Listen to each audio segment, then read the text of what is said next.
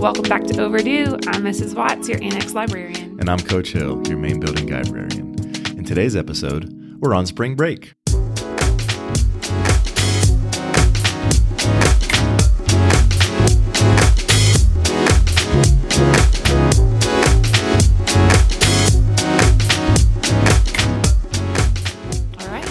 Talk about some books? Let's talk about our books. Okay.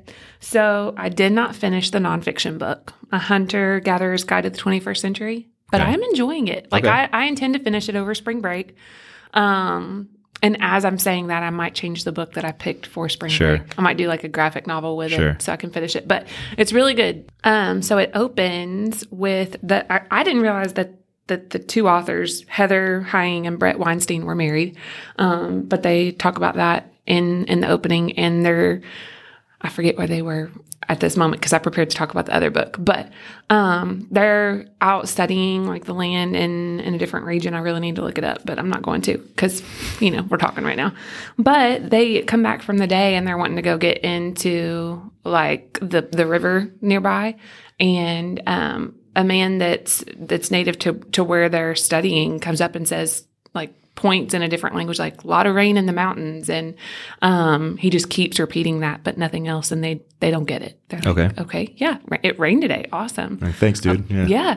But then they pause long enough to try to figure out what he's saying. And as they are in this moment, they look out to the water and there's like a whirlpool happening because of all the rain that's coming down from the mountain. And like it just floods the area they were just about to walk to, like they would have been gone.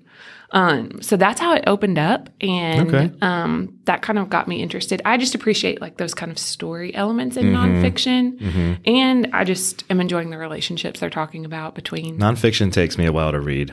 Yes, it's very... Even when it's good. Yeah. Because you're trying to process what they're getting Understand. And what are they... Yeah, what not... The meaning beyond just the words, yeah. And I think especially for this one, it's accessible for young adults and our students in the building. Cool. But it's some higher level, like, just things you have to process. Sure. So I think it's slower going, but I am enjoying it, and I'll talk more about it a little bit on our next episode. But so the book that I did finish was Four Dead Queens by Astrid Schuldt. And I think I'm going to have to... Well, no. I thought about moving it to dystopian because it's a completely different world. I have it in fantasy, but I do think it is more fantasy when I think it. I get torn. So Four Dead Queens is about this land called Quadera, I believe is how you pronounce it. And it's divided into 4 different quadrants or regions that were once ruled by one king. They all have their different specialties and weaknesses. Like one's technology focused, the other one is cultural focused and have no even electricity. So just very different expertise in the different quadrants. They were all once ruled by one king, and he had a queen from each region. And when he passed away, the women took the throne because he had no heirs. And so since then, there's been a queen for each region ruling. And they have this set of like queenly law and just their own set of rules they're living by. And so all 4 queens are assassinated, and their memories are given to this girl, Carolee, who is kind of the main character throughout the book. And she steals the memory chips that are part of just how they retrieve memories and things in this scientific world, or the scientific quadrant, I should say. And so it's kind of pinned on her, the assassinations, and she's trying to figure out how to prove it wasn't her. But about halfway through, we find out that only one of the queens had one living heir that she had whisked away and given to another family because she didn't want her daughter to be restricted by the queenly laws. And so I'm not going to say anything more because that comes into play pretty heavily. And it just shifts everything. So it was a good book. Okay. I liked a lot of the world building. I thought it was really interesting and captivating. The thing that I struggled with, to be honest, and I struggle to even say this, is just the way some of it was written, like the tensing and the details but lack of like emotion in certain areas. I don't know. It was just at certain places I was wanting something different shared about the characters. Okay. If that makes sense. Sure. Like there were details, but sometimes it just wasn't the emotional ties or what you want out of the characters or the situation. But it was the whole plot, I feel like, was really well done. And I enjoyed it. I would recommend it. Good. And I'm anxious now that I feel like I'm trying to be more like John and really talk about the book more. I don't have much to say today. Really? Well, Yeah. hey, that kind of helps reversal. Tell us I don't about think. yours. Well, I just finished it this morning, even so. I haven't even had time to think about it. But I read the sci-fi classic by Douglas Adams, The Hitchhiker's Guide to the Galaxy. Which I can't hear without thinking Guardians of the Galaxy. Yeah, not that story. I know. So part of the reason I don't have much to say is because it is a shorter book, and I don't want to spoil the whole thing. It's a very funny book. A lot of the humor I recognized, but was a little bit lost on me because I was trying hard to pay attention to the story. Mm-hmm. And there's so much humor in it and so much sarcasm that I was almost trying to filter it out so I could pay attention to what was actually happening. And I don't know if I was supposed to do that or not. I know. Like, if you were to tell yourself to go back and read it again, would you read it differently? I was thinking about that as I was finishing the book this morning, and probably. Like maybe it's more about the humor than the plot. So in this book, Earth is destroyed. The newest and latest and greatest method of space travel is stolen by the galactic president. Excuse me, sorry. We find out the answer to life and the universe and everything. But then that begs the question, what is the question of life and the universe and everything? And I don't know if I have too much more to say. I was going to say, it sounds like, is it just the question? Like, is that what you're left with? Is like, it's still a question? Well, you kind of find out in a way what the question is. Okay. To life and the universe and everything. But again, I feel like I read it wrong. Yeah. I was, like I said, almost filtering out and ignoring so much of the humor, trying to follow the plot. And I don't know if I was supposed to do that or not. Right. I feel like I didn't get it. It kind of makes that makes me feel bad because like it's a classic, you know what I mean? Yeah, it kind of makes me want to. I like sci-fi books. Now we talked about that it was classic, but I haven't read it either. So now I'm tempted to take it home and be like, see if I can figure it out or not. To find out the answer. Well, we already know the answer to life and the universe and everything. We're told that in the book. I didn't not enjoy it. Right. I had not to use a double negative there, but it's true. I didn't not enjoy it. Like I enjoyed reading it. Yes. I felt dumb when I was reading it.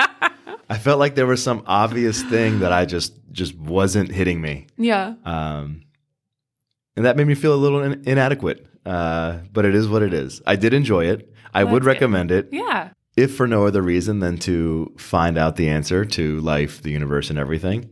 And there might be a time, it's not going to be in the near future, but there might be a time in the future where I do read it again now that I know the story and pay more attention to the humor. I mean, it was funny. It's not like I was not, laughing or chuckling inside, but again, I just feel like I missed it. Yeah. I feel like it just went right over my head. Yeah. And that's not a very fun feeling. No. But I'm glad. But that's what happened. I'm just being honest. I'm glad that you were able to enjoy it in spite of that. Yeah. I mean, that's important too. Yeah. Because our kids can probably relate to that. I mean, I'm thankful I read it. It was there's more than a handful of books where they come across the desk or I walk by when I'm just kind of straightening up things, and I'm like, man, I've never read that book, and I probably should have. And this was one of those, so I can check that off the list. Yes, especially as librarians, there's that kind of like burning, like, oh, probably, like I feel like I should have read that already. Right. So at least, yeah. But we'll take a little short break here, and then we'll finish up talking about the next books that we've picked that we're going to read for spring break.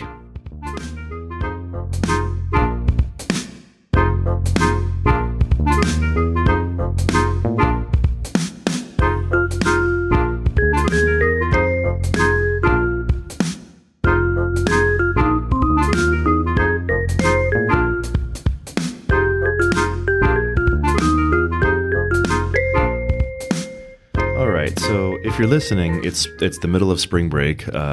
We didn't record this over break. We're recording the Friday before break. So we're hopefully well into these books by now. But I chose The Hawthorne Legacy by Jennifer Lynn Barnes. This is the second book in a series. I read the first one a few episodes ago, The Inheritance Games. I still remember you talking about that. Yeah, and I really enjoyed it. Yeah. And then a student in my study hall read this one, and I asked her if it was worth it, and she absolutely said yes. Okay. So I'm going to take that home for spring break and read that. There's a third one coming out, I believe, in August of this year called The Final Gambit.